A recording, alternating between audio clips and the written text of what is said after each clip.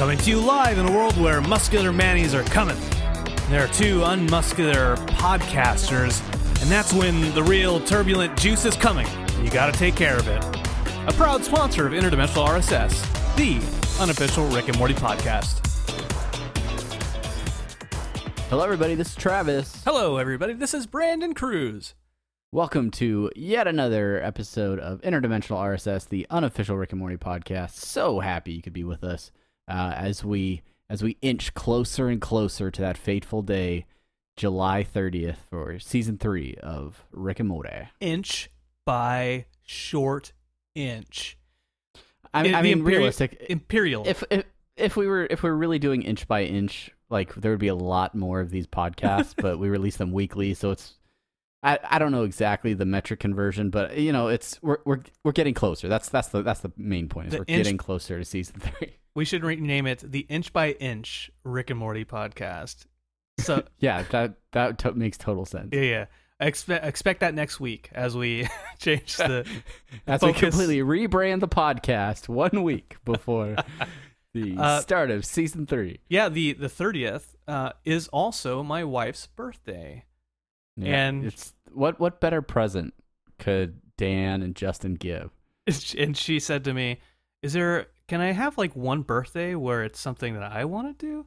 Not saying that she doesn't want to watch Rick and Morty, because she loves the show as well. She loves the show. Not enough to podcast, so maybe she's kind of a piece of shit. But you know, she's okay. She's a Fairweather fan. Is that her way of hinting that she wants to be on the podcast, and so it's something she wants to do? Oh yeah, yeah. But that does bring up an interesting point, and that is our podcast release schedule will be changing just a little bit once season 3 begins. Typically, these episodes come out on Sundays, but because Rick and Morty comes out on Sundays, we want to watch the episode and give it about a day to digest, and we can get some fan reactions as well. So the plan is to be recording these the Monday after each new episode, and then hopefully release no later than Tuesday morning. You should have it in your podcatcher of choice. So look for that as we move forward. Brandon, I think it's time. Well, no, it's not time yet. It's not time yet. It's not time. I have to say something. I have to say something real fast. Okay, I want to hear what you have to say. What I had to say is, for like the last hour and a half, I had like a Twizzler stuck in the back of my throat. It was just lodged there. I don't know why it was lodged there. I want to know, just strictly for clarification's sake, was it a Twizzler or was it a Red Vine? This is like an entire Twitter poll thing that has to happen at some point in time. Like a Michael Jackson bad video or Beat It video where they're just like they're knife holding, but like with pictures of a Twizzler and Red Vine. I prefer Red Vines, but I like candy, so I'll eat everything, which is why I had a Twizzler stuck in the back of my throat. Okay. Yeah, I prefer a Red Vine almost to a point where I don't want to eat a Twizzler because it's just it can't live up. Like I see the Twizzler and my eyes tell my brain to prepare for a Red Vine, and then it's just a letdown. And maybe, Unity, you disagree with us. Maybe you think that that's just a terrible way to live your life. And you can let us know that via all of our social media outlets. Over on Twitter, at Rick and Morty Pod. What are the other ones? Rick and Morty Podcast at gmail.com. Over on our website. Subreddit. Oh, that too. Subreddit, Rick and Morty Podcast at .reddit.com. And then the website, you're right, apatheticenthusiasm.com/Rick and Morty Podcast. It's just go to Apathetic Enthusiasm. It's on there. Buy a t-shirt, click the button up on the top, help the show out as best you can. It's a good thing you brought up the Twizzler, Brandon, otherwise I wouldn't have done any of the social stuff. That was my intent all along. I systematically and strategically place these hidden. Did you incept me? Because right now I really feel like giving Morty A's in math. Yeah, well, Travis, we all know what time it is now. We know what real time it is now. We know. It's time for semi-pertinent news. Oh, Red Vine News, a Red Vine News Network. Semi-pertinent Rick and Morty News. Red Vine News Network. So brought to you by Red Vines. Not actually a sponsor. No. we have some legit news to talk about this week. Yes. Stuff I'm very excited about. And first and foremost, this is almost a throwback to the first like 2 or 3 episodes we did of this podcast. There is big news coming out about the smartphone app, the game that is inspired a comic book, Pocket Mortys. Yes, Pocket Mortys, and we have huge news. I mean, we didn't break it. Yeah, we don't break any news here. Like, we just re-report it later on. That's exactly right. Pocket Mortys has multiplayer now. It has multiplayer, and it's like it's an entirely separate thing. I don't know if you've had chance to check it out yet, Travis. Have you? I'm going to be honest with you, as I always am. No, I've had absolutely no time to check it out. Okay, I checked it out. So you have the campaign, which is the single player. That's like a separate world. And you have a multiplayer area, which is like all the different people that you are interacting with in that portal. And so you're just like walking around challenging people to duels. I only played with it for about like 25 minutes or so last night before I drunkenly passed out.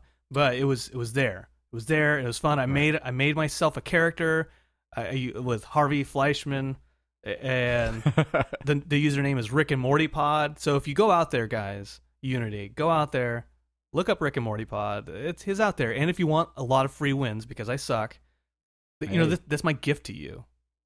Yeah, I'll have to check it out. So we can look each other up then and like challenge each other. Yeah. I'm actually in it right now, and I'm getting challenged to a battle. Ooh, this is it. right. This is breaking. I'm getting challenged to a battle. Someone's attacking me with Cup Morty. He's level 10. I'm level 5. I'm gonna attack with Outburst. This is riveting. This is esports at its finest. Oh my god! Right It's now. a critical hit. Oh, Morty is dazed. Oh no, Cup Morty dazed Morty. Oh, now I have to pick a Scruffy Morty. I'm gonna pick Scruffy Morty. Look, we can go. All right. Well, we could go on and on, but while you're doing that, I feel like it's important to cover some of the other bits of news that have happened in the last week. So pick up Pocket Mortys, pick up the new multiplayer stuff, beat your friends. The other thing, this was he used Soggy Kiss on me right now. The Cup Morty used Soggy Kiss on me. So they must be. Is that a paper type Morty? Yeah, I think so. I'm gonna switch to. I switched to Spoon Morty, which is a rock type. No, keep going. Keep going. I'm just clearly. I'm going to lose. All right, so let's talk about a bit of Twitter use interaction GUI discharge. that took place.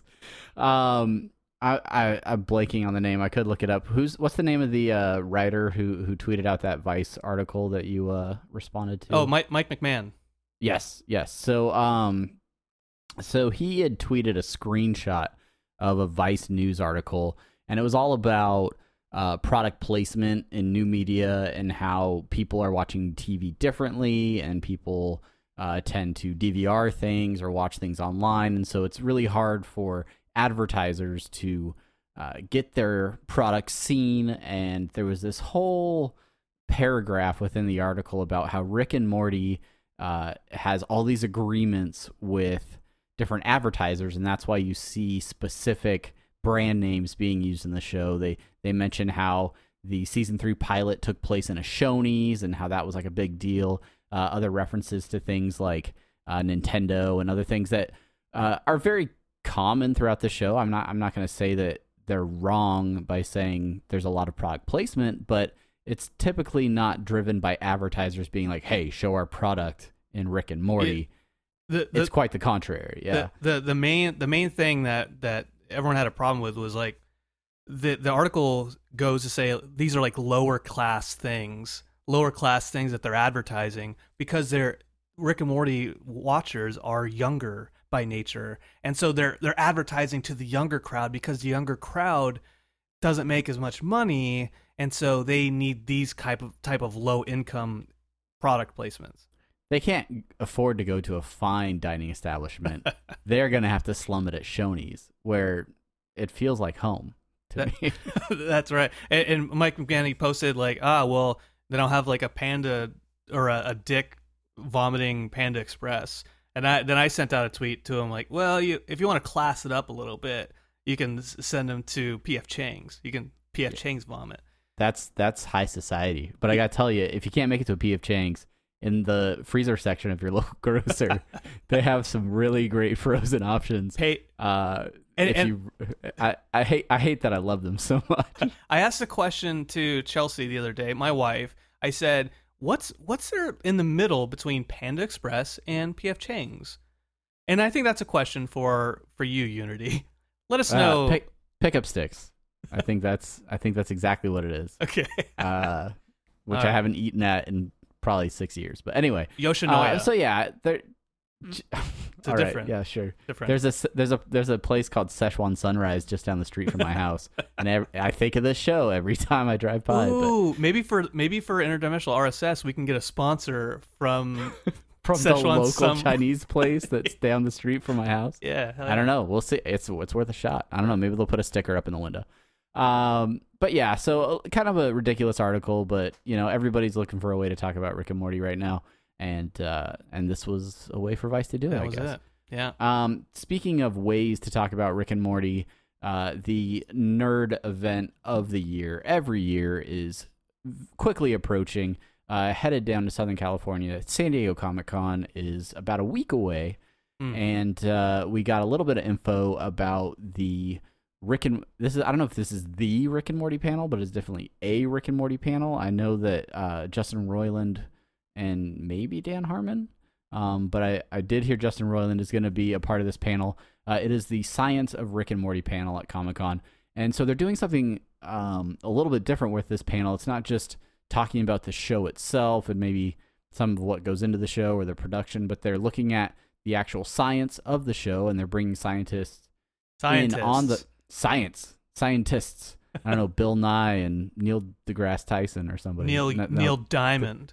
Neil Diamond. Yeah, the scientist Neil Diamond. Just do the best you can. I don't think any of those last three people will be on this panel. But they will have scientists on there to talk about the scientific side of Rick and Morty and probably some of the things that are realistic and maybe less realistic or ways that science is dealing with some of the things that have been featured on the show. And I think that sounds pretty cool. Science! I said science again! Science rules. Doing my best worst Homestar impression. Oh, because Strongbad said, I mean, it's say something smart. It's too soon to jump into suggestions and short outs, but big props to everyone who recognized the Strongbad quote in the previous episode and called it out on Twitter. Brandon and I, independently of each other, are huge Homestar Runner fans, and I think it was like years after we'd even known each other, we realized we both had the same Strongbadia keychain on our keys. Yeah. I have all the emails on DVD. I've got a Trogdor tote that I use sometimes. Chelsea's got herself a Teen Girl Squad shirt. This is what's a face. Anyway, let's once Rick and Morty falls through, and it's like the 3-year gap between seasons 3 and 4, we should start up a Homestar Runner podcast. Oh, you just gave me an idea. Thanks, Travis. I'm gonna write that one down. I got you. All right, folks. Well, that's the news that we're covering right now. If you have some other stories or cool things that are Rick and Morty related that you hear about, definitely shoot us a tweet or post it over to our subreddit, and we'll try to cover it in the next episode. All right, guys, it's time for the main thing, and this main thing is a little bit different. So we have an awesome guest. You probably saw it. You don't want to do the music first? We're not there yet. I'm setting us up for the main thing. We'll get there. Just hold your horse. All right. So, let me get the timing and tempo. Yeah, you just work on your music. Come on, the key. I'll point to you when you just let me do my job. You do yours, okay? So here's the deal. Brian Newton, who has directed 4 amazing episodes of Rick and Morty, is our guest this week. But unfortunately, at the times that it worked out for him to be on the show, I was going to be on a road trip with my family, visiting extended family. And so Brandon has taken it upon himself to conduct the interview, which you are about to hear. And I truly am so jealous that I did not get to be a part of this conversation. But without further ado, here is Brandon interviewing Brian Newton in The Main Thing.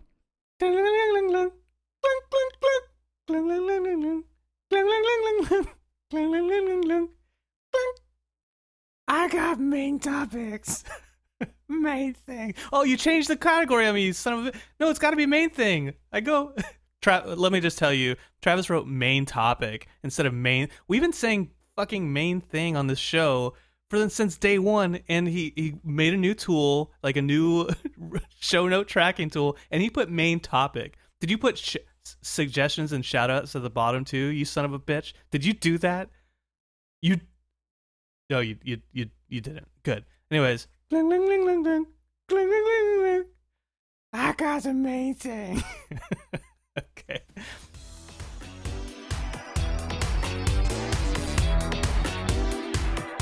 Okay, all right. Hello, everyone. I am Brandon, and with me today I have Mr. Brian Newton. Hello, Mr. Brian Newton. Mr. Brian. Hi, Brian. Sorry. Brandon, Brian, that's going to get confusing. Dude, it's the BR. The BRs go together. Yes, it's true.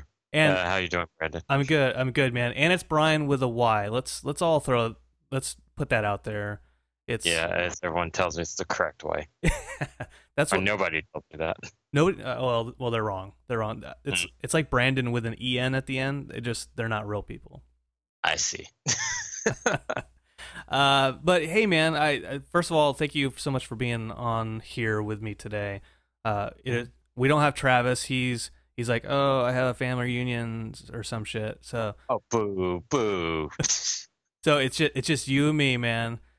Okay. You and me and the Skype recorder makes 3. Yeah, well, it's fair. I mean, Travis is just gonna weigh us down. You know what, man? Thank you. I've been saying that for years, and finally. Yeah. You got to ditch him. You got to spread your wings, man. I'm not sure that's a good idea. That's my crappy wording. But everyone's got. Yeah. But you obviously you worked on the show. You worked on 4 episodes of the show, Rick and Morty, the one that we're talking about. And you also worked as a storyboard artist and assistant director for the pilot originally. Correct. So one of the first things I wanted to ask, and you directed Me Seeks and Destroy, 60 Minutes out of season 1, Autoerotic Assimilation, and Big Trouble in Little Sanchez out of season 2. And the first thing I really wanted to know is, when we think of like a director, as far as on TV or in movies, we have this kind of image of a guy sitting on like a foldable chair with his name on the back going action. Right. What is it like? Can you tell us like what? Yes. Yeah, directing an animation.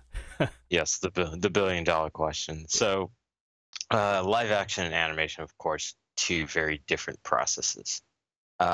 Even between feature and television, the process is very different. Like a feature director, you look at someone like Brad Bird or maybe John Lasseter or Bruce Smith. They would be someone like overseeing the entire production process, from character design to boards to timing and editing, and they would also probably do some drawings themselves when they have time to do all the animation. In television, it's a little different because there's multiple episodes being produced at one time. So part of my job is when we receive the script from Justin and the other writers, we read our script, and then I have a team of my own board artists who I usually work with for various seasons, and then I disseminate the script based on parts and like strengths and weaknesses, and who can get done enough evenly within the. We have usually like a week and a half to do roughs and maybe 3 weeks to clean up the script, and maybe I'll take a chunk of the board section myself, and then within that within that time we'll just go through and try to hash out the boards as quickly as possible. But like I'm only in charge of my one episode, Other directors have their own episode, and we all have a supervising director who we work with for season 1 and 2. It was Pete Michaels. So I'm in the master of my episode, and I kind of work with designers and the board artists specifically to kind of like hash out the details that like Justin or Dan would want in the script, like visually. Gotcha.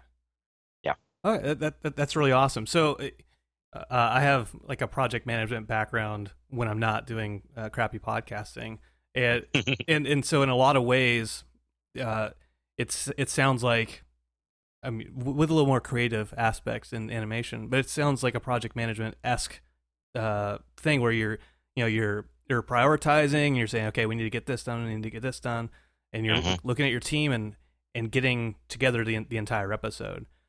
Yeah.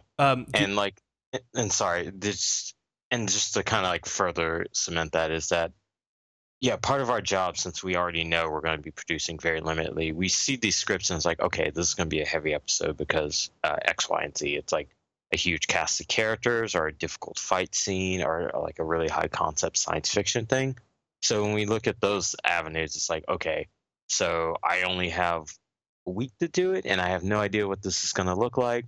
So it's a lot of getting it down very quickly and then running it through Dan and Justin. They have notes and then kicking it back to us, and then we clean it up and get it done in record time. And then after us, it goes into animation. And normally, in a show like ours, it's a primetime show. The directors only get to really oversee the board. So shot choices and acting are kind of all our bad. But the actual final animation is done by a team in Canada called Bardell. The studio's called Bardell. They do the animation and they make it look wonderful. I wish I get to participate more in that, but on shows like this, I don't. Gotcha. You mentioned working with the actors and stuff too, right? So I'm assuming like no, I do the acting, not working with the actors. Oh, the voice. Yeah. Okay, I gotcha. Mm-hmm. When Dan and Justin they give you guys notes, is it a quick turnaround? Is it a very hectic thing that you're doing, or depends on the episode? So yeah, Dan and Justin, both of them are very hands-on creators. Like they have a very clear vision and they will communicate that to you. If they like where it's going, they will kind of like just give us some mild notes and kind of carry it through all the way into editing, which they're involved in that as well. But when it's let's just say like the story's not working for them for X, Y, and Z, or maybe just they feel like something could be punched up, which is frequent on a show like this, then it almost has to go back to the drawing board. And we've had that happen multiple times over the course of the show, least of all this most recent season. Yeah. So part of that is when, productions can suffer and off the rails a little bit. I got you. I do have a side question not related to this topic. In animation, when you say going back to the drawing board, does everyone just kind of roll their eyes? They're like, yes. Think about it like this, especially for an artist or anyone who's like kind of putting your effort into a thing. Yeah, it's sometimes just demoralizing when you put your best faith effort into something and then someone kicks it back and says, even if it's not your fault, you gotta redo all this. It's just like, oh God, I don't want to do this again. I mean, here's another like difference between television and feature. Mm-hmm. Like most feature films, like especially Disney or Pixar, probably even DreamWorks, the same deal. They'll go through like 6 or 7 iterations of the entire movie before the one you finally see. And this is in board stage and also an animation stage. I don't want to do the same scene 7 times. I want to do it maybe twice. And then move on with my life. Yeah, you don't want to be like, okay, let's try that again. This time with maybe make this line a little bit to the left. Right. And like I can imagine like actors on the stage probably like really tired of that as well. They probably would have a very similar complaint. Yeah. But like and like just with boarding, like all the stuff that goes into working with the composition, designs, backgrounds, all the various characters or monsters or props, effects, and that's why we do the stages in rough boards to cleanup boards. You don't want to have to like rework all the shots and all the acting and all the cinematography in the cleanup stage, because that by that point I've done everything I wanted to do in it, as opposed to the rough stage where it's like it's still kind of like pencil sketches, very loose, very rough, and you can easily like you've only spent like a few hours on a scene as opposed to spending multiple days on a scene, if that makes sense. Yeah, it does a little bit. Now, I'm not an artist by any stretch. I have like my one ghost character that I've drawn since high school, and that's the Sure. extent. What do you, when they come out with like new characters for an episode? Is that part of the process? So for like autoerotic assimilation, for example, like all the Unity characters, is that something that they're created like during your kind of process? Yeah, so usually Justin will have some ideas in mind when he wants specific alien designs. Yeah. He'll sometimes give a rough sketch, and that will go through the character designers who are better at that stuff than I am. Huh. And he'll work with them to kind of like achieve a specific character. Coincidentally, on autoerotic, we used mostly incidental human characters. If I'm sure people pointed that out, how most of the Unity characters you see are just like human characters dressed up blue with those 3 little prongs on the top of their heads. Yeah. That's a way to cut down on production, so we're not fully designing a whole new planet. It's not, no, we just took our planet and manipulated it a little bit, it's just a necessary thing for production. Yeah. But on other episodes, like the interdimensional cable episodes, we as board artists, we kind of supersede the character designers. So depending on the show, depending on the type of show, you usually will have character designers design the characters, and then board artists will work off those designs. But on certain shows, like specifically board-driven shows, you will, as a board artist, you'll design the characters, you'll design the backgrounds and the worlds, and then the character designs will follow after you. So it's one of the rare privileges where we get the design and kind of like set the tone for what these characters will at one point look like when the character designers get a hold of them and when they eventually get animated. Okay. So it's interesting that you bring up Rixie Minutes, interdimensional cable, and you say that one's more board driven. Why is that? Because of how it has the loose improvisational feel to it, or it's just like, let's throw the board together and we'll come up with characters later? Yeah, so fun thing. Mostly all the Rick and Morty episodes are very much like script heavy. Like we have the script and we can read it and we can like see the flow of the episode. Yeah. Board driven shows are shows like I think like Uncle Grandpa, maybe Steven Universe, where the board artists themselves are constructing the story while they're drawing it. Huh. And they have to pitch it, and like they'll get feedback, and then later on they may do a script for copy just for the voice actors. But we usually have the voice actors, the voices ahead of time, because Justin himself is a voiceover artist. So for Rixty Minutes, all we basically had was the audio track for the different skits. And then we had kind of like the B story with Jerry and Beth looking at the view.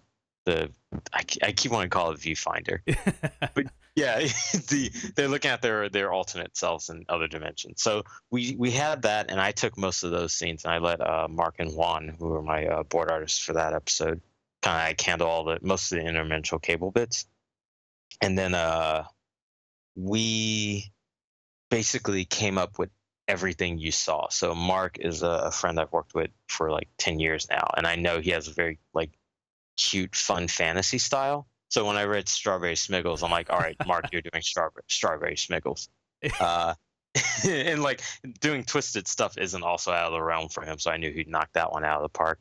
And then like I gave Juan Turbulent Juice, Weekend at Dead Cat Ladies, because I know he can make things look really gross. He's an excellent draftsman, and he was also directing on season 2. He did Parasites and the second interdimensional cable. And then let's see, I took, only because it was the best just on audio alone, I took Fake Doors, Two Brothers, and Antimai Johnson. Yeah. And I think, Mark did Baby Legs and Quick Mysteries. Juan also did Gazorp Field. And he did, like, his boards look just like Garfield panel comics, and that was by design. Yeah. So, so a lot of that is just us kind of like working off our strengths, playing to our playing to like the things we have interest in, and just like I could show you the boards and I was like, that's exactly how Mark draws, or that's exactly how Juan draws, and that's why that specific episode has so many various styles, because we kind of allowed for that. Yeah, I gotta tell you, when I first started watching the show, I didn't know what Rick and Morty was yet, and I was in Korea. My buddy was just sending me like YouTube clips of the show while we're playing like League of Legends drunkenly. And, Awesome. And I have a friend who works for Riot. Oh, nice. Well, tell him I said hi, and also I suck. And he would send me Antimai Johnson and Gazorp Field, and these things just like they cracked me up. Oh my god, when Justin breaks at the end of "Now give me my fucking enchiladas," every time I know it's coming, it cracks me up every single time. I think it was Juan and I, or at least maybe Juan, had the idea of him like kicking over the cup. Because again, all we had is audio, so we don't know what the acting's gonna be. Like Turbulent Juice, it by far was the most vague. Like all we had was just the sound. So we made up the whole like muscular men and penis, and like him spreading his turbulent juice all over the kitchen table and shit. That was completely constructed by us. Hey, sex sells. You know? Yeah, sex sells what? I don't know if you have any insight. Do you know what turbulent juice actually does? Oh my god, I've been trying to deconstruct this for a while now. Okay, so fun fact, and it may be on the DVD. I doubt it. That rock structure was just straight up a fucking giant cock. We had to cut the head off. And it looks like it. We just literally like I think Justin was like, yeah, we can't do that. And so Juan was like, what do we do? I was like, just cut the head off. Literally.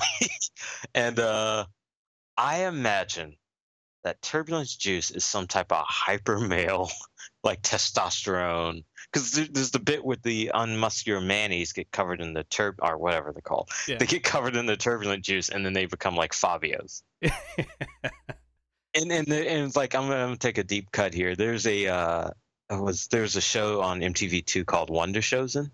Okay, they had a bit. Yeah, they had a bit where they had like a He-Man type animated character who like had milk. His nipples like lactated, and then he like spread man mank or at least milk, so they just called it mank. And that's how he defeated criminals, by like spreading like his man juice on them. And every time I think of turbulent juice, I'm like, for me that's a personal callback for that gag. Just like, okay, this is just we can't actually show semen, so let's do it the best way we can. Just make it super purple.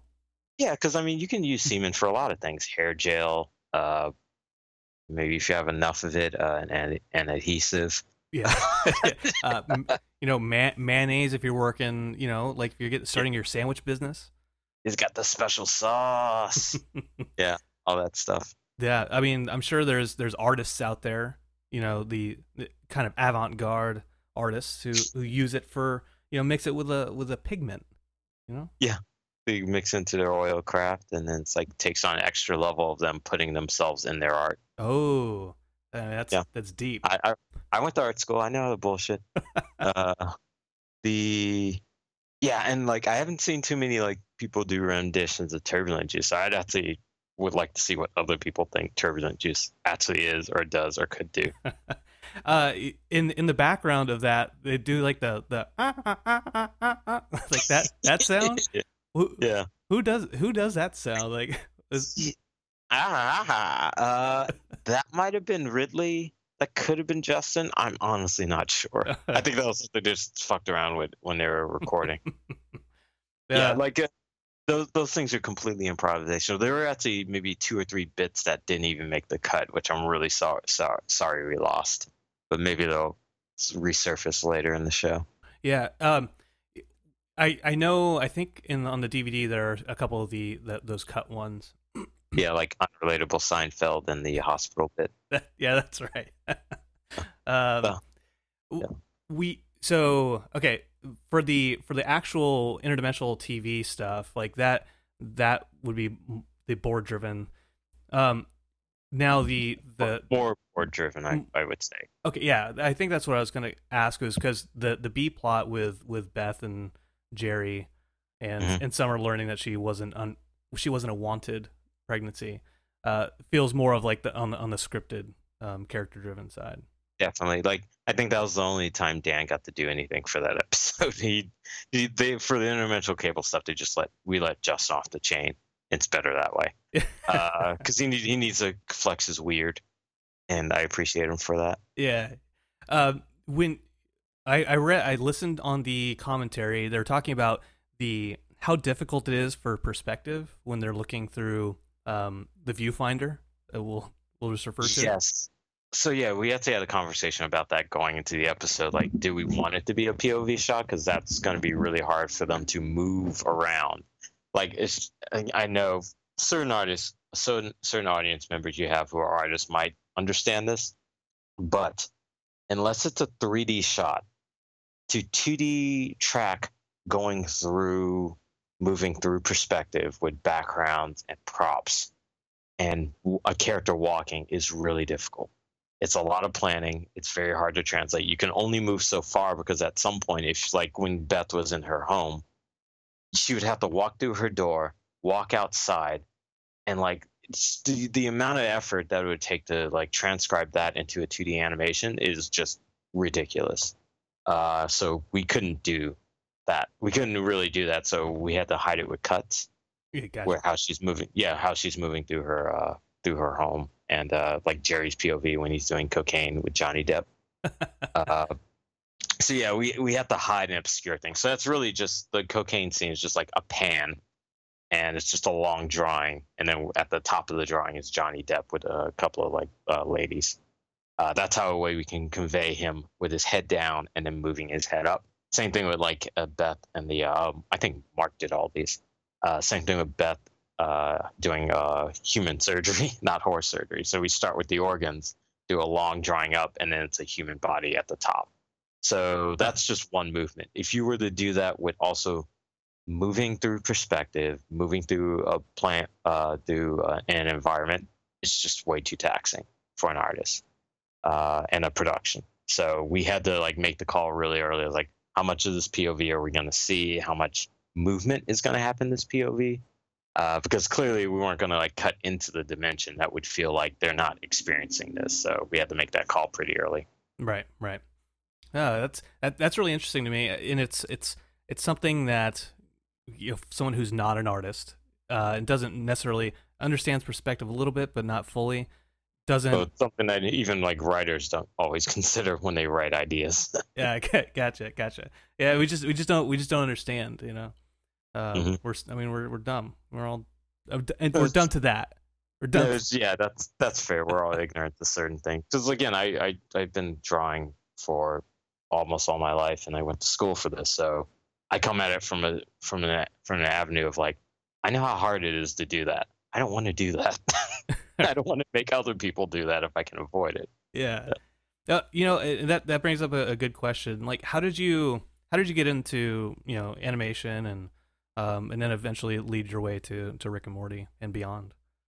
Yeah. So I'm actually born and raised in Los Angeles, so I'm one of the lucky ones in that sense. All right. Where in? Oh, like South LA, like La Brea, Crenshaw, South Central area. Okay. Yeah, I'm from Pass or Glendale area, so. Oh, I'm not too far from Glendale right now. I mean, because most of the animation's in Burbank now. Yeah. Well, Yeah. we'll say hi to my family. I'm sure that sure you can see them. Yeah, I'm sure I've walked by them a couple of times. But yeah, so I went to college out here as Otis College of Art and Design. I took a digital media department, which was the only kind of like moving media that they had. Most of the other departments were like illustration, toy, environmental designs. So digital media had like visual effects, After Effects, Photoshop, and I used like Premiere and Illustrator when I was in school, and I did my own like 2D animation thesis. From there, I got a job doing my business seminar teacher, Jan Nagel, she knew the studio owner for a place called Mike Young Productions. And that was immediately right after college. I was there for like 3 years before I got my first gig at Cartoon Network for a very forgotten show called Outer Jimmy's Head. And then from then on, I've been bouncing between like Cartoon Network, back to Mike Young, to Cartoon Network again, to Warner Brothers, then Nickelodeon, then back to Warner Brothers and Disney for brief periods. Just the nature of television, you're never on a gig for too long. Right. You're lucky if a show goes beyond a first season, and I've been very fortunate very recently that 2 shows I've worked on have gone into multiple seasons to being like hit shows, like Rick and Morty, and the other show I worked on at the same time was Teen Titans Go. That's right. Yeah. Yeah, so those are big, huge shows. I've never had that until like more recently. If I got on the show, it's like, oh, this could go somewhere or this could go nowhere, but who cares? I'm working. I'm putting food in my mouth, and I'm able to take care of myself right now. And when things are going tough, that was ultimately very necessary. And I make a lot of friends through that way. And so my connection to Rick and Morty is I was friends with my buddy Mike Chillian, who's really good friends with Justin Roiland. They worked on the original Doc and Marty together. Yeah. Yeah, and then I helped Mike with some animation stuff for Flash, and then he and I and another animator worked on the Community shorts that were on. It's at the end of season 2. We did like an animated thing. Yeah. For Harmony.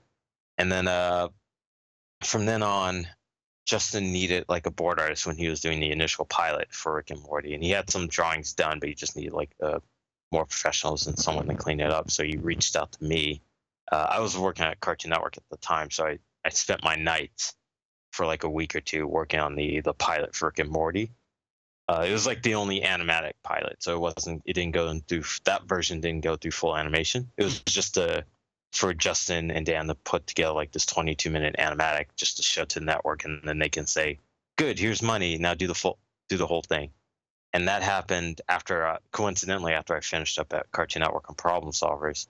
Then Justin was like, hey, we got greenlit for our pilot, so I went to go help out on that pilot. Mike was also on the pilot. He did the initial designs for Beth, Morty, and I think Jerry, or did I do Jerry? And I did the initial designs for Rick, maybe Jerry, and Pot and Summer. And we did some like expression sheets and turnarounds. If you don't know what turnarounds are, it's basically the spreadsheet of a character in a standing pose and from every angle that we possibly would need to create for animation.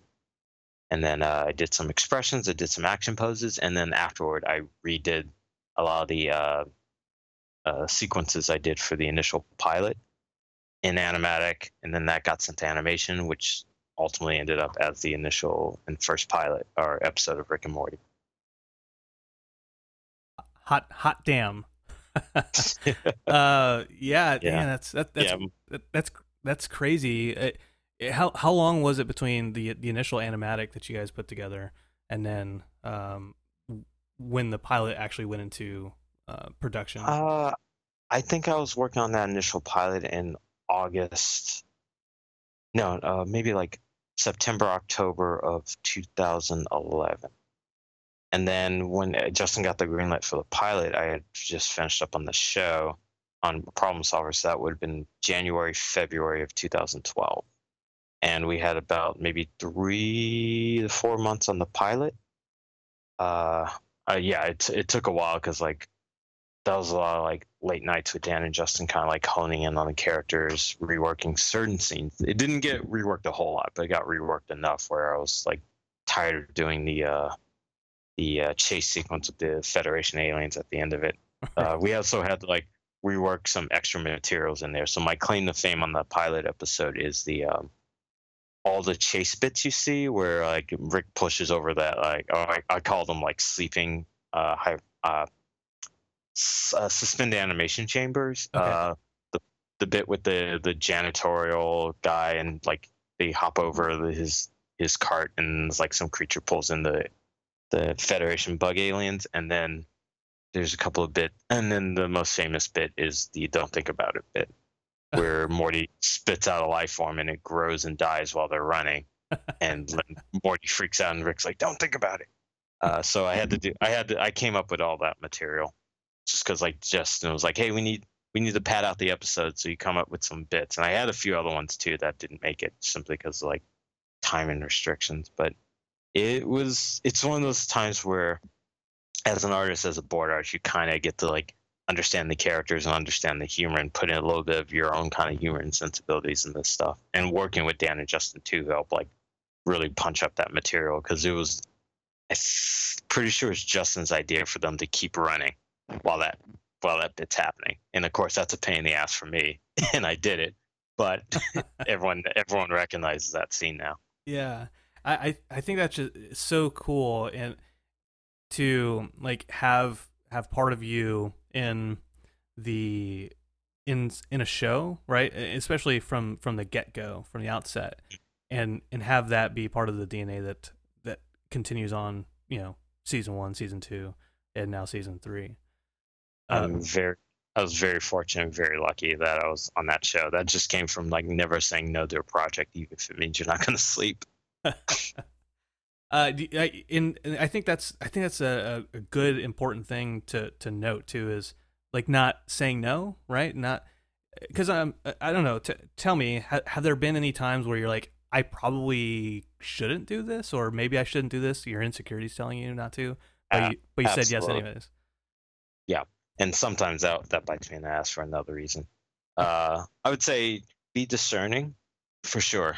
Don't let people abuse you. I mean, I've worked with Dan and Justin before, so I kind of had a relationship with them already. And Justin's already, I know, it's a good person to work for. He treats people right.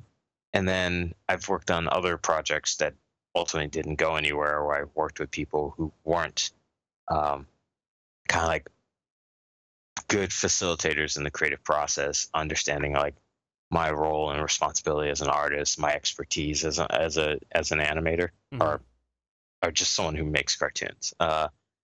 And that doesn't always go anywhere. That can be frustrating, and you kind of have to pick your battles on that. And I would say, if it's worth it to you, do it. If it's not worth it to you, don't feel bad about not doing it. There will always be other opportunities.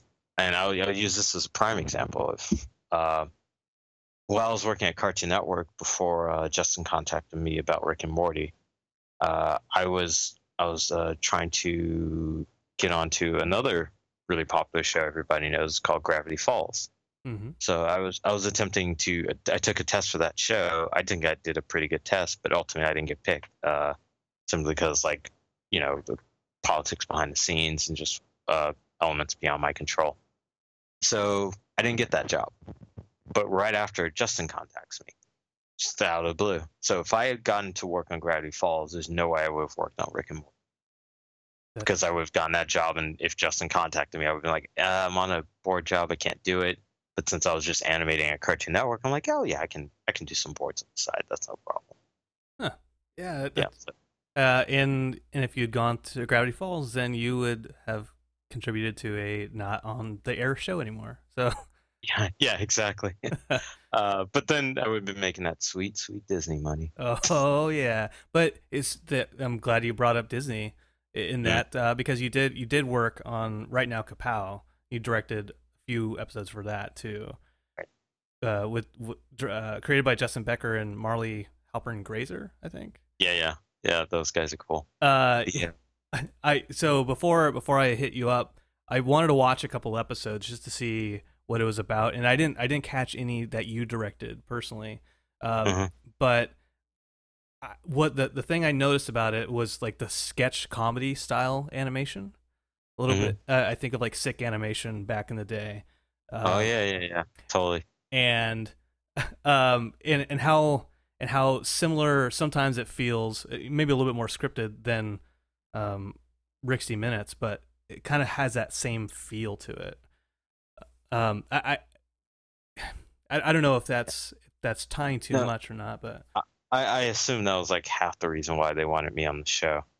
There there weren't a ton, if any, other Rick. No, I'd say there's one other artist who worked on Rick and Morty who was on right now Kapow. It's a friend of mine who I worked with on Problem Solvers, John Vermillier, who's a background and character designer, worked on right now Kapow. He did the the first alien planet you see on Rick and Morty with like kind of like everything's melting and these weird little bubs all over the place. Yeah. That's his stuff. That's how he draws. That's his illustration. So that's all John's material. And he and I were working on right now Kapow. And I was working on that show with a bunch of other people I've worked with for a long time. Marley and Justin were also new to me, but like working with them, I had a pretty good time, and they were very like generous and clear about what they wanted, and we're always open to ideas and suggestions, which is also fantastic. They didn't have egos about that, which is great. I'd say that show was fine.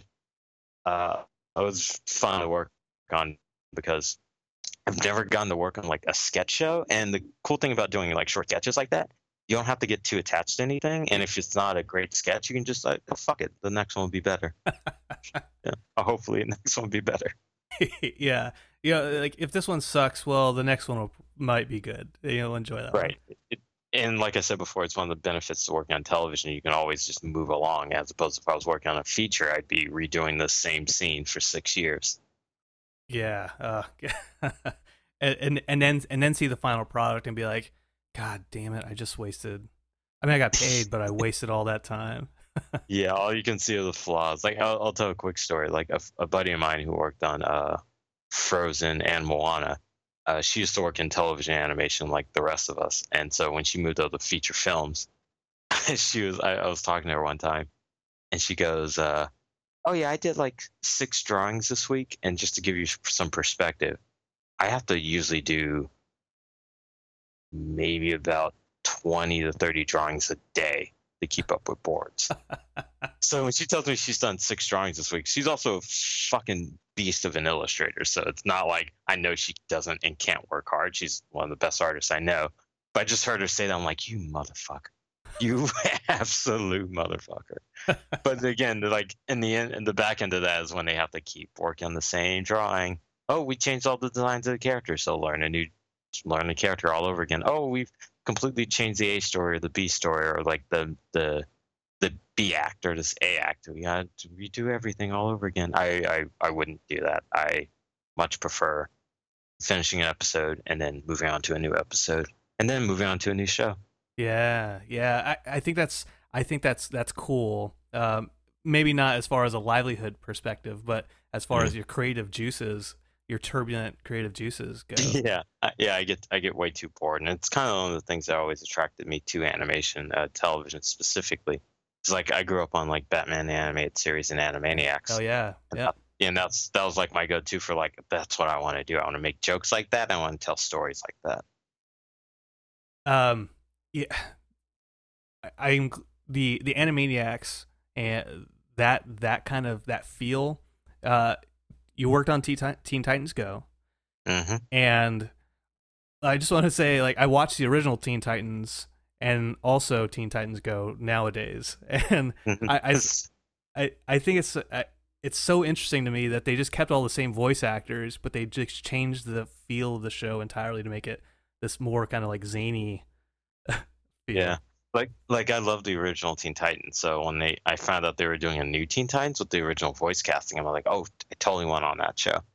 And then when I found out they were just doing a screwball comedy, I'm like, oh, okay, let's see how this goes. and I think that's one of the successes of the show. Because I think if they tried to do a continuation of the original Titans, but also do it as a comedy with the same style, it would not have worked. It would be too much of a clash. You either have to do the old show again or do something new. And Teen Titans Go decided to do something new. And I think that's one of the reasons why that works versus other shows which don't work as well as when they decided not try to carry on the same idea in the same style, a new idea in the same style. Right. I think immediately the audience would kind of recognize this is not what they grew up on, as opposed to Titans. It's not what they grew up on. They can complain about it all day, and that's fine because the writers use that to get material. That's funny. I think it, DC, as far as their movies are concerned, kind of here, there, and everywhere, right? But Yeah, they're finally they got a good one. yeah, Wonder Woman was awesome. Mhm. But and I think it was a good decision to go Teen Titans Go, to go that zany route, because when you see like Marvel in their animation, they're like bringing out yet another version of Spider-Man, Yeah. or another Hulk show, or Yeah, and it's not going to be too much different than the previous iterations of Spider-Man and Hulks. So it's like, well, how is this much different? Like, people forgot that when Batman the Animated Series came out in 1992, it was a rapid departure from everything we've seen from a superhero show to date. yes. Like, you compare it to the X-Men cartoon that came out the same year, looks like night and day. And the X-Men cartoon was designed and done by a bunch of people who worked on G.I. Joe, which is also in a similar vein. But Batman the Animated Series decided to go way back to the 1940s, 1930s Fleischer cartoons. Yeah. By design and by that felt new to them. So when we see like Teen Titans, which I thought was like one of the best American produced shows at the time until Avatar came out, then that one trumped it. But the original Teen Titans decided to do something brand new. It wasn't Batman animated series. It wasn't any other action show you could point to, because like the style and the kind of like influence for anime and Japanese culture being put into it was very strong and striking. I really enjoyed that show for that. So it helps to do something new. I think it's what you're saying, as opposed to doing the same old thing over and over again. Right. Yeah, exactly. I used podcasting as an example of I love podcasting, talking about this show, and I have a Twilight Zone show as well. Mm-hmm. I also guest star in the One Piece podcast too, because One Piece is the best. It's one of my favorite animes or manga. That's right. Yeah. And you're on the Animation Success Stories podcast from time to time. Yeah. Yes. And that's the one I do with my coworkers from Rick and Morty, Ant and Sabrina. Mm-hmm. Yeah. Just as creatives, I feel like you need to, not just stick in the same spot.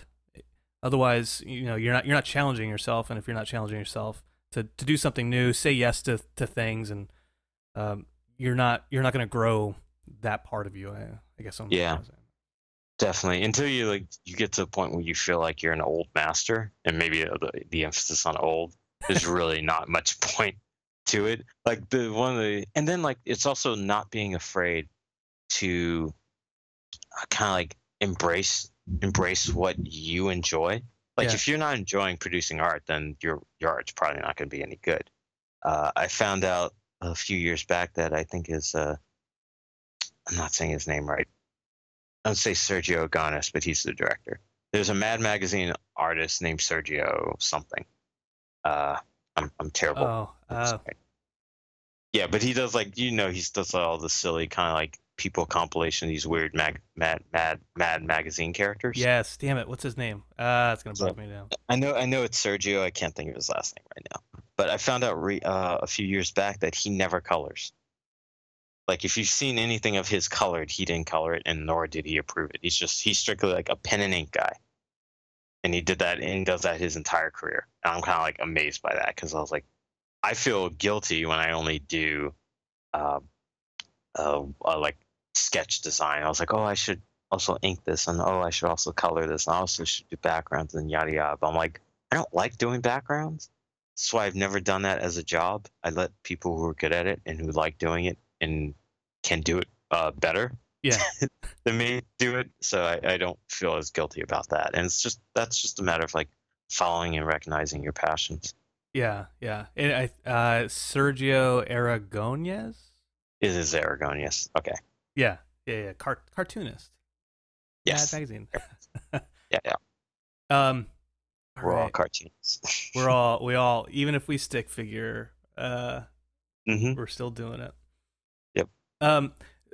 One thing I want to bring up, you worked on Me Seeks and Destroy, which, I mean, I don't know how that idea came about, but it's one of the best. I think a lot of people will say that it's their favorite episode or the one that they introduce people to the show with.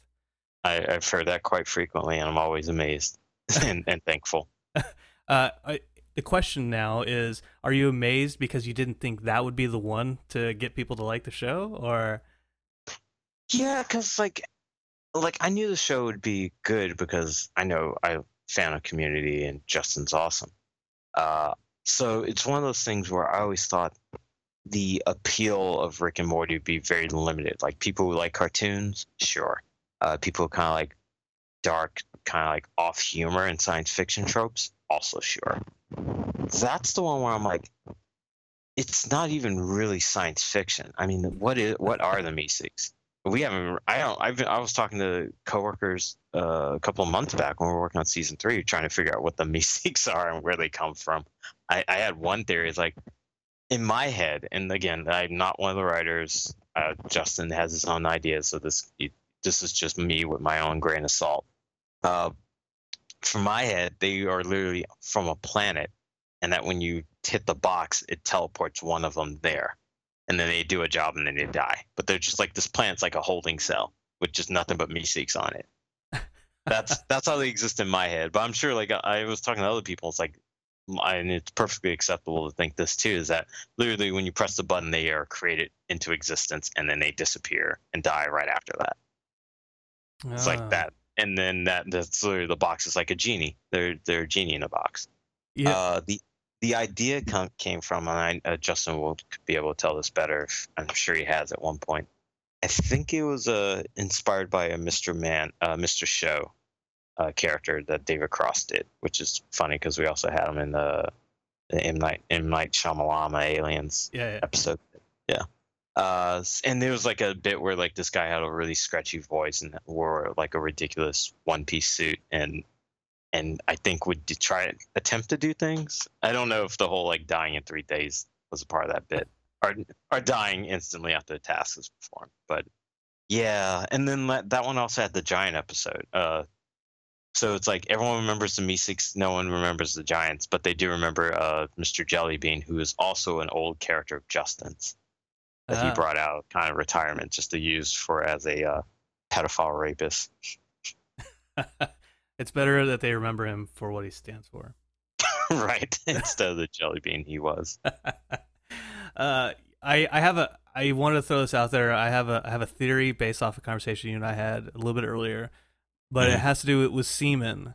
And you know, every man's balls has little spermies in there, right? And they're not doing anything, but they come out, they have a singular purpose, and then they disappear, right? And that's true. And at the very end of the episode, Beth talks to Jerry about, it's the difference is you didn't disappear afterwards, right? It's just a metaphor, Brian. But then but also his line to that is like, well, I got you knocked up. That's what they do. That's what those spermatozoids do. There it is. I think we solved the mystery. I think you're correct. They're just the Meeseeks exist in that little box until they're released at thousands at a time. Yeah, and they're released by pressing a button. I'm not going to go any further than that. I don't think we need to. I see what you did. Yeah. But like Meeseeks was it was our first episode. That was the first episode I ever directed. So, I mean, I was assistant director on the pilot, but that was really just boarding, and they gave me a title, which was very nice of them. But when I was, that was the first time I had a crew. I was working with Mark, working with Juan, and I was kind of like, let's do this. I've worked enough in the game. I know what we need and what we need to get this done. Very few rewrites on that episode. I can give credit. I can give Harmon credit for one very important thing too. There's the sequence where Morty is being sexually assaulted in the bathroom, and the Meeseeks fighting in the living room. Originally, we did those scenes independently. So I boarded the scene where Morty's being assaulted, and then I also worked with Juan and myself, and we did like a lot of the Meeseek mayhem. And so it was Dan's idea in editing to like cut those scenes together on top of each other. And I think that really made that fucking episode, even for me, where I was like, oh man, that's that's a good idea. Yeah. So when we're sitting down doing the edit, like sometimes I have time to like go over the edit myself, and sometimes I have time to sit down with Dan and Justin in the edit.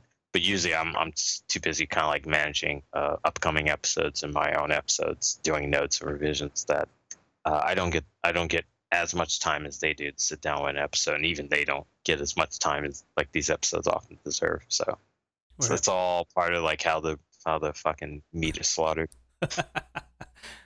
Meat is slaughtered. Speaking of meat is slaughtering, I don't know if this is a good transition or not. I'm not the best at segues. Autoerotic assimilation is at the very end, right? Rick tries to kill himself. Mm-hmm. I think that's some people don't think he tried to kill himself, but to me, it's obvious that he was. Yeah, I thought that was pretty clear. Yeah, there are some people who are like, no, he's not trying to kill himself. Like, yeah, I don't know. Did you watch the fucking episode? Yeah.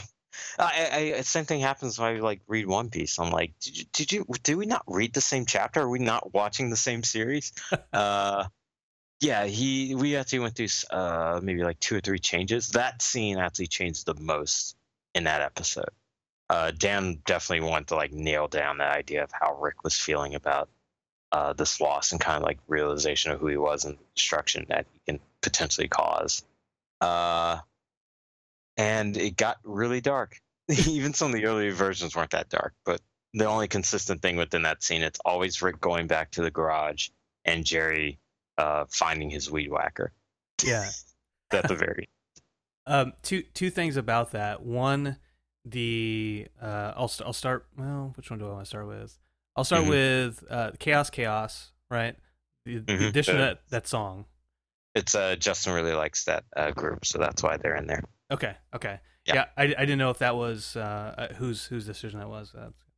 That was tough. Almost all the music choices I can, within 80 to 100% certainty, say those are all Justin's call. Gotcha. Fun little transition, just back in time, real quick. Yeah.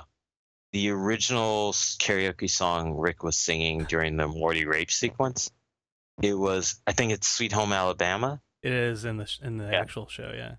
What we couldn't get the rights for, and Justin really wanted it, was "Rhinestone Cowboy." Yeah. So for a while it was "Rhinestone Cowboy." Then when it ended up in the air, it was like "Sweet Home Alabama." I was like, oh, we couldn't get the rights for it. That's too bad. Yeah, but most of the other song choices, like DMX, I'm always shocked. I'm like, oh, we got that one. The second thing I had with that, I'm gonna have DMX stuck in my head. That's not the second thing, but the weed whacker. So Dan Harmon came out in that video, right, and he was talking about the meaning of life, finding meaning in Rick and Morty, right? And he brought up the weed whacker thing specifically.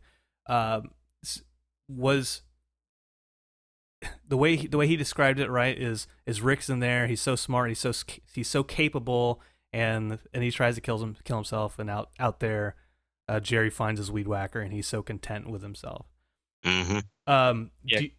Do you think that overall in the series that, you know, maybe are we too hard on Jerry in general?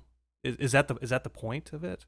Or I think that's kind of the point of it. Like, Jerry is he's a normie, and he's very comfortable being a normie. And not only that, he is actively trying to create a normal situation out of his house. He's trying to, especially now everyone's seen the 301, which is the beginning of the season 3.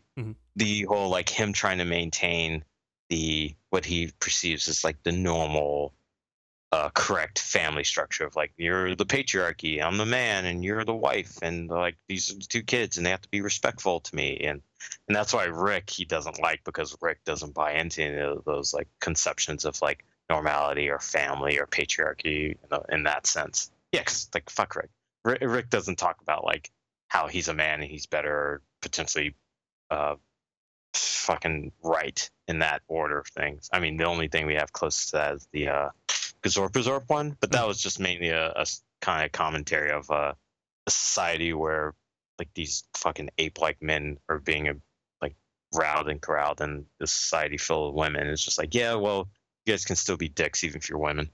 Uh, but yeah. So Jerry, I have a lot of like pity and sympathy towards, but only in the fact that he is so colossally dumb that he never thinks to challenge himself and the way things are, that he just kind of wants to accept that. Because like how Harmon was saying with the weed whacker, he can have those simple things and be totally content, but clearly having a simple life isn't making Beth content. Yeah.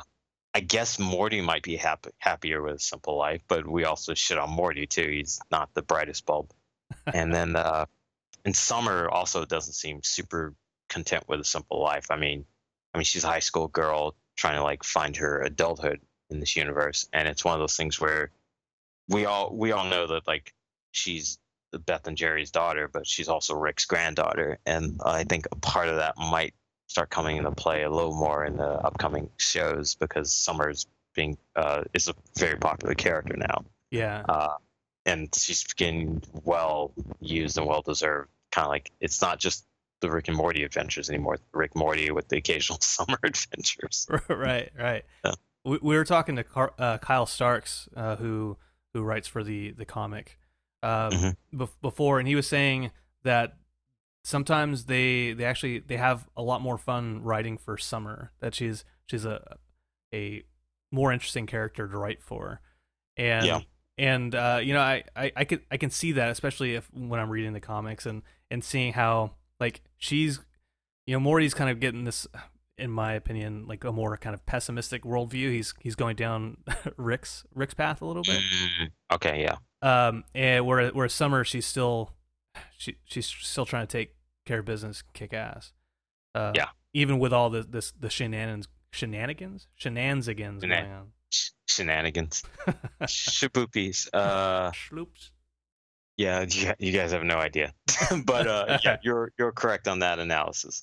The other thing I can say about the Summer, the Rick and Morty and Rick and Summer dynamic, like it's funny because like Justin's never watched Doctor Who, even with the theme song being the way it is. Yeah. That's more Elder's thing than it is. Yeah, totally. And Elder watched Doctor Who, so he knew what he was doing. Justin was just kind of like, yeah, I like that. And I was like, that's totally Doctor Who. And he's like, I've never seen Doctor Who. I was like, you've never seen Doctor Who? You made a show, basically, that's Doctor Who if you combine it with Doc Brown. Anyway, so Morty's basically an underfoot figure. He kind of takes it from Rick because Rick's a strong personality. And that's why he's basically being crushed and molded into like this nihilism that Rick often presents. But like Summer is more like, for our Doctor Who fans in the audience, I see Summer as more like Donna, the Dr. Donna from the last Tenet season of Doctor Who, where she challenges the Doctor. Summer will challenge Rick. She, like in the Needful Things episode and in the Gazorp episode, she has no issue telling that. She has no problem telling Rick that he's an asshole, and she's going to try to go her own way. Now, sometimes that works out. Oftentimes it doesn't. But she's more than willing to try, mainly because she has some backbone. She has some cojones. Morty has very few cojones, and he's so abused and beaten down by Rick that like the only time Morty actually stands up to Rick is when he's actually pushed way too far and freaks out. You almost never see Summer freak out the same way Morty freaks out. So that's kind of a way that they internalize their struggle, where Morty will just deal with it until he can't anymore and he explodes, much like his father, while Summer, more like Beth, will seek to challenge and prove that she's an equal and that she's just as capable and smart as Rick is. Feels good. Yeah. Oh yeah, some Tony Tone. I helped out a little bit on that sequence. That's I don't know if I'd ever heard that song before, actually, by Tony Tone. You kids. But then like no shit, like last week I heard it on like the old school hip hop channel that we have in Hawaii. Oh, really? I was like, all right, let's go kill some shit. That's amazing. I hope that song kind of reached a resurgence because of our show. That would be nice. Yeah, between Tony Tone and Szechuan sauce, which was just another one of Justin's commercialization jokes. resurgence here, there. If you watch I think it got uploaded. If you watch our animation success stories with Abed Gate, who's a friend of Justin, also wrote a couple of the interdimensional cable bits. He talks about the origin of the Szechuan sauce, and I'll leave it that it's a real thing Justin did to kind of pursue what happened to the Szechuan sauce, and I'll leave the full story on that one. But yeah, check that out. Awesome, yeah, and actually that's a great segue. Like how can we get a hold of you, and how can people listen to more of you? Check out your show, Animation Success Podcast, and so on and so forth. Yeah, so you can watch all our uploaded episodes. I believe there's 9 so far of Animation Success Stories podcast. That's the ASS podcast. I see. Yeah, check us out on Twitter. I think we have a Facebook. We definitely are on YouTube.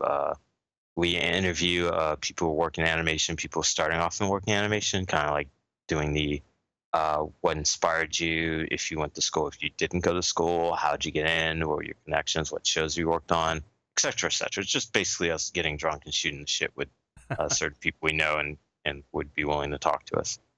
You can also check me out on the One Piece podcast. If you like One Piece, I highly recommend it. I do it with a bunch of people who've been doing this podcast for, I think, 8 years now, and it's now the 20th anniversary of One Piece. We do a show every Monday. Animation Success Stories gets posted every Wednesday. And if you want to follow me personally, I have a Twitter, Dark King Zoro, all one word. If you want to hear me talk about like politics and get mad at society, feel free. And then I think that I have a DeviantArt too, Banendorf. Check out old work that I haven't posted in like 6-7 years. I've just been too busy working. Right. And then new episodes of Teen Titans and I haven't worked on Teen Titans in a while. Rick and Morty, right now Kapow, that might all have aired, and then right now I'm working on an Amazon show called Little Big Awesome. The first episode's already up on Amazon, so the full series should be out sometime next year. Okay. Yeah. Is that Little or Lil with an apostrophe? Little. Sorry, Little. Little Big Awesome. It's a kid show, but it's somewhat psychedelic, and hopefully that will maintain. And then I think that's all I got to say about me. Well, I tell you again, I really appreciate you coming on to the show and telling us all the stories, all this insight. I can speak for myself and a little Travis, even though he still weighs us down. That it's so awesome to actually get to speak to someone about the show who's worked on it, has some of that kind of inside baseball. Mm-hmm. By the way, just a side note, have you heard the term inside baseball before? Yeah, totally. Okay. I was having a conversation with like an 18-year-old the other day. I was like, yeah, a little bit of inside baseball. Kids. And they're like, what the fuck you talking about, old man? Yeah, that's a real hat in a hat on that one. Get used to that term. I'll say that now. But yeah, inside baseball. Like I watch like the Young Turks all the time, and they're always talking about inside baseball. It's a term that people use. Yeah, back in the day, Back in my day when we had to like walk like 8 miles in the snow to get to school barefoot. That's right. In Los Angeles. It snowed. From my memory, it snowed there a total of like 2 times in my life. Oh yeah, if even that. I think I've seen hail 2 times in my life here. Yeah, that's a term people use. You're not off the grounds for that. And yeah, anytime you want to have me on, that's fine if I can. We'll see what season 3 brings. All right, awesome, man. That sounds great. And I'll probably take you up on that offer. And maybe Travis will, not be such a shit and join us next time. Yeah, fuck his family. Fuck that guy, man. All right, Brian. Well, thanks again for coming on, and thanks, Brandon. Hope to talk to you soon. Yeah, for sure. Thanks.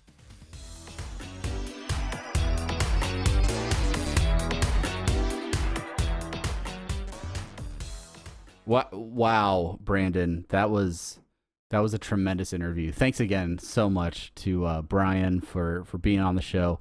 I really have no idea what you guys talked about because you literally have not had the conversation. That's right. Yeah, I mean, in this dimension, I'm sure in another dimension, it was tremendous. For sake of transparency, we're recording the bumpers for this before I actually talk to Mr. Newton, and so I will say this. It was really fun. Looking forward to it. I appreciate him taking the time to talk to me and dealing with my inability to be a great podcast interviewer. Even though I've done it. You give yourself so little credit, Brandon. Come on. And let's be realistic here. There are very diverse realities that could exist where he cancels on us, and we just have a really awkward hole in the middle of our podcast. So we don't know, but what we do know is that tons of Unity have been reaching out to us, and it's time for listener suggestions and short outs. Woo! Let's just start off with Twitter. At Quick6669 asks, will the June 30th episode start with the April 1st premiere show, or are they going to show the second episode of the season? Why don't you just read that how you wrote it? Will June 30th start with April 1 show? I take short notes, and then I have to try and not read it verbatim. I don't always do a great job. I'm pretty sure it's going to be episode 2. I don't think they're going to replay the premiere. And maybe they replay the premiere and then afterward, or they do the premiere right before the new episode comes out. Maybe they would do that. I would not be shocked if they're running repeats in release order right up to the premiere. I don't know anybody who works at TV Guide or the Guide channel. You remember the Guide channel, Travis? Oh yeah, I do. I've got DirecTV now, and they have the Guide button where you can just navigate it yourself. Yeah. Really put the hardworking folks at the Guide channel out of business. And, I feel for them. Do you think they've got lives to live? Do you think DirecTV when Guide channel went under, DirecTV is you know what? We like what you do. We like that you're able to capture programming in an hour and a half increment. The way you inject advertisements into the channel listings is truly inspired, and we want you on our team. So I don't know. I'm sure they may be hired on, some folks. Okay. The second question. Yeah, they also asked, since Rick switched bodies in that season 3 premiere, is he really still C-137 Rick? Brandon, what is your take on this? This is such a philosophical question. Right, and because who are we really? BBC News, they released. Well, it wasn't BBC News that released it, but evidently scientists in China, they were able to, through something tethering or quantum entanglement, they were able to basically replicate data from one proton here on Earth to one 600 miles in Earth's orbit, essentially teleportation or replication. That's another discussion. So here's the thought. If you clone something like the Christopher Nolan's movie, The Prestige, if you haven't seen that, spoiler alert. If you clone somebody, I mean, are they still the same person? Yeah. And do they have to take a shit? So here's my actual answer for this. I think the consciousness of the Rickest Rick is that of the C-137. It's the one that I personally identifies with C-137. So he doesn't think of himself as those Ricks that he switched bodies into. He still thinks of himself as C-137 Rick. And so regardless of what physical form he takes on, I think it's still him. His consciousness. His consciousness is C-137. This is what scientists. This is what people do not understand. Your conscious is who you are. And if you want to hear more about that, head to Comic-Con, because I guess there's a panel about it. Oh, hey, cool. All right. Thank you, Q Quick 6669. It's a very evil version of, the 69. It is. It's Next up, Twitter, more Q is Mr. Terry Wolf. Sorry, if you're not a Mr., I apologize, Terry Wolf. Mrs. Terry Wolf, or Miss if you're single, posted that Beetlejuice Rick and Morty pic, and I just made a little comment, and so it's basically Rick, and he's dressed up like Beetlejuice, and behind him are Summer and Morty dressed up like Gina Davis and Alec Baldwin's character from Beetlejuice, their characters. Which is weird because they are married in the movie and they're siblings on the show. Yes. So. And that was, thank you for the picture. It's a cool picture. That's my only concern. Like, there's enough people shipping Rick and Summer as it is. And I don't need that. Hard pass. No intergenerational sandwiches. Not for me, thanks. Yeah, but the picture looks awesome, and we talked last week about really cool movie mashups and movies that have inspired the show.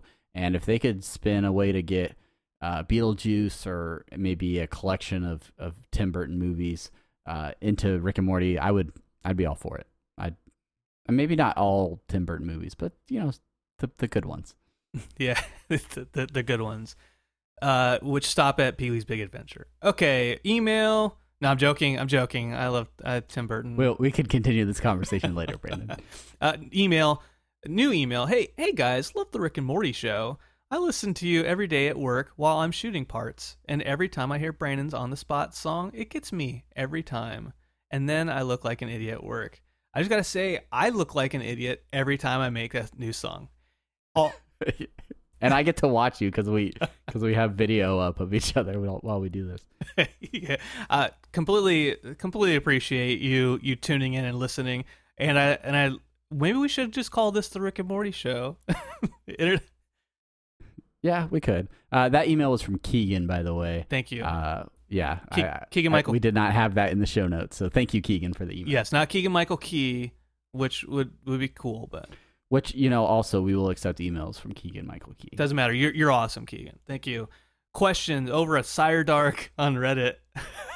our unofficial subreddit moderator there. Yeah. Along with So Lucid, I gave him access to. Okay, anyway. Wait, you're actually giving people access? Yeah, I'm giving so many people access. Okay. Oh, God, we need to have a conversation about this, Brandon. How should I read this question? Phonetically, I think. Okay. So you're with your honey and you're making out when the phone rings. You answer it in the voice is, "What are you doing with my daughter?" You tell your girl and she say, "My dad is dead." Then who was phone? Who was phone? Who was phone? Yeah, obviously mom's calling, I think, right? Who was phone? Mama's phone. I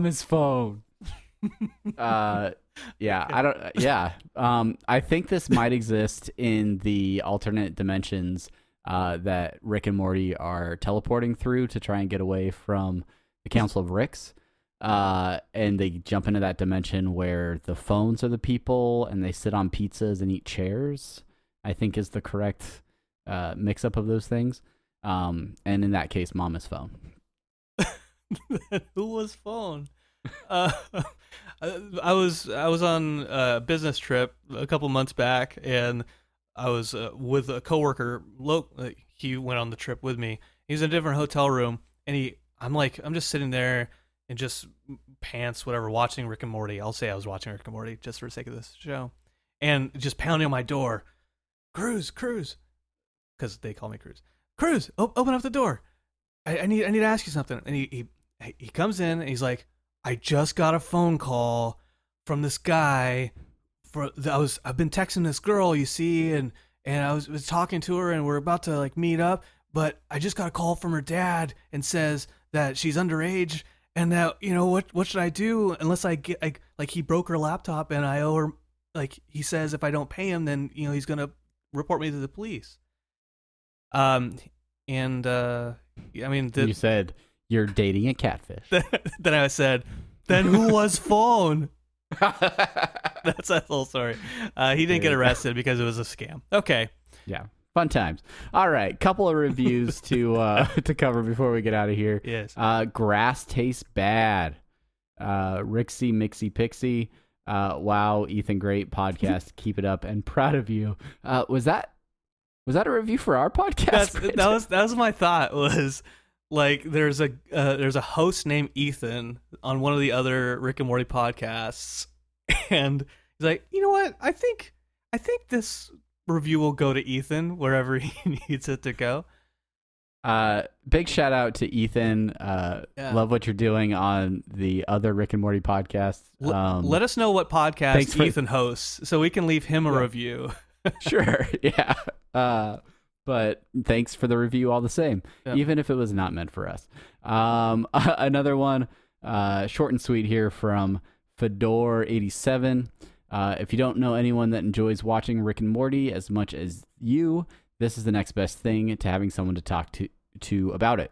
Also, a great podcast for getting any and all news related to Rick and Morty. They are also kind of funny. And I think that's an apt description of very us. accurate. Kind of funny. I would never. And we have news related to Rick and Morty occasionally. So I think it's very apt. And like when I'm gonna go update my resume, I'm gonna for Squanch Tendo, I'm gonna put like, skills kind of funny. Also kind of funny.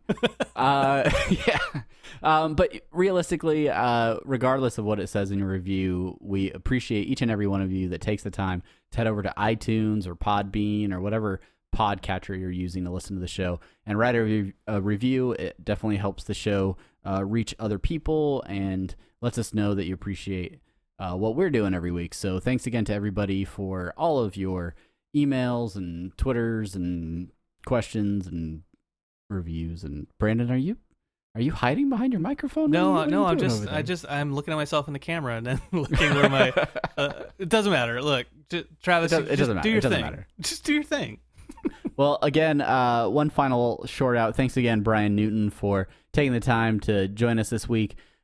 We are actively pursuing additional guests to get on the podcast, especially as season 3 continues or starts, I guess. We're still sort of in the middle of season 3. Yes. We're right past the tip. It's like they always have like mid-season breaks for like Game of Thrones or The Walking Dead. They're changing the dynamic. They're saying, let's have a mid-beginning season break. Also, you mentioned Game of Thrones. I know we're recording this on a Friday before it comes out, but how about that premiere, huh? That was awesome, right? Dang. All right. You know what one of my favorite videos is, Travis? Is it's just a cat. And it's a cat's doing the Game of Thrones thing. And it's like, meow, meow, meow, meow, meow, meow, meow. It's hilarious. You guys should go check. I'll put it in the show notes. I like the version of the song where they just do the entire theme by repeating Peter Dinklage over and over again. Peter Dinklage, Peter Dinklage, Peter Dinklage. Anyway, this is not a Game of Thrones podcast. This is a Rick and Morty podcast. Thank you guys so much for putting up with us being kind of funny. Until next week, I'm Travis. I'm Brandon. Thank you so much. Thanks for listening. Goodbye.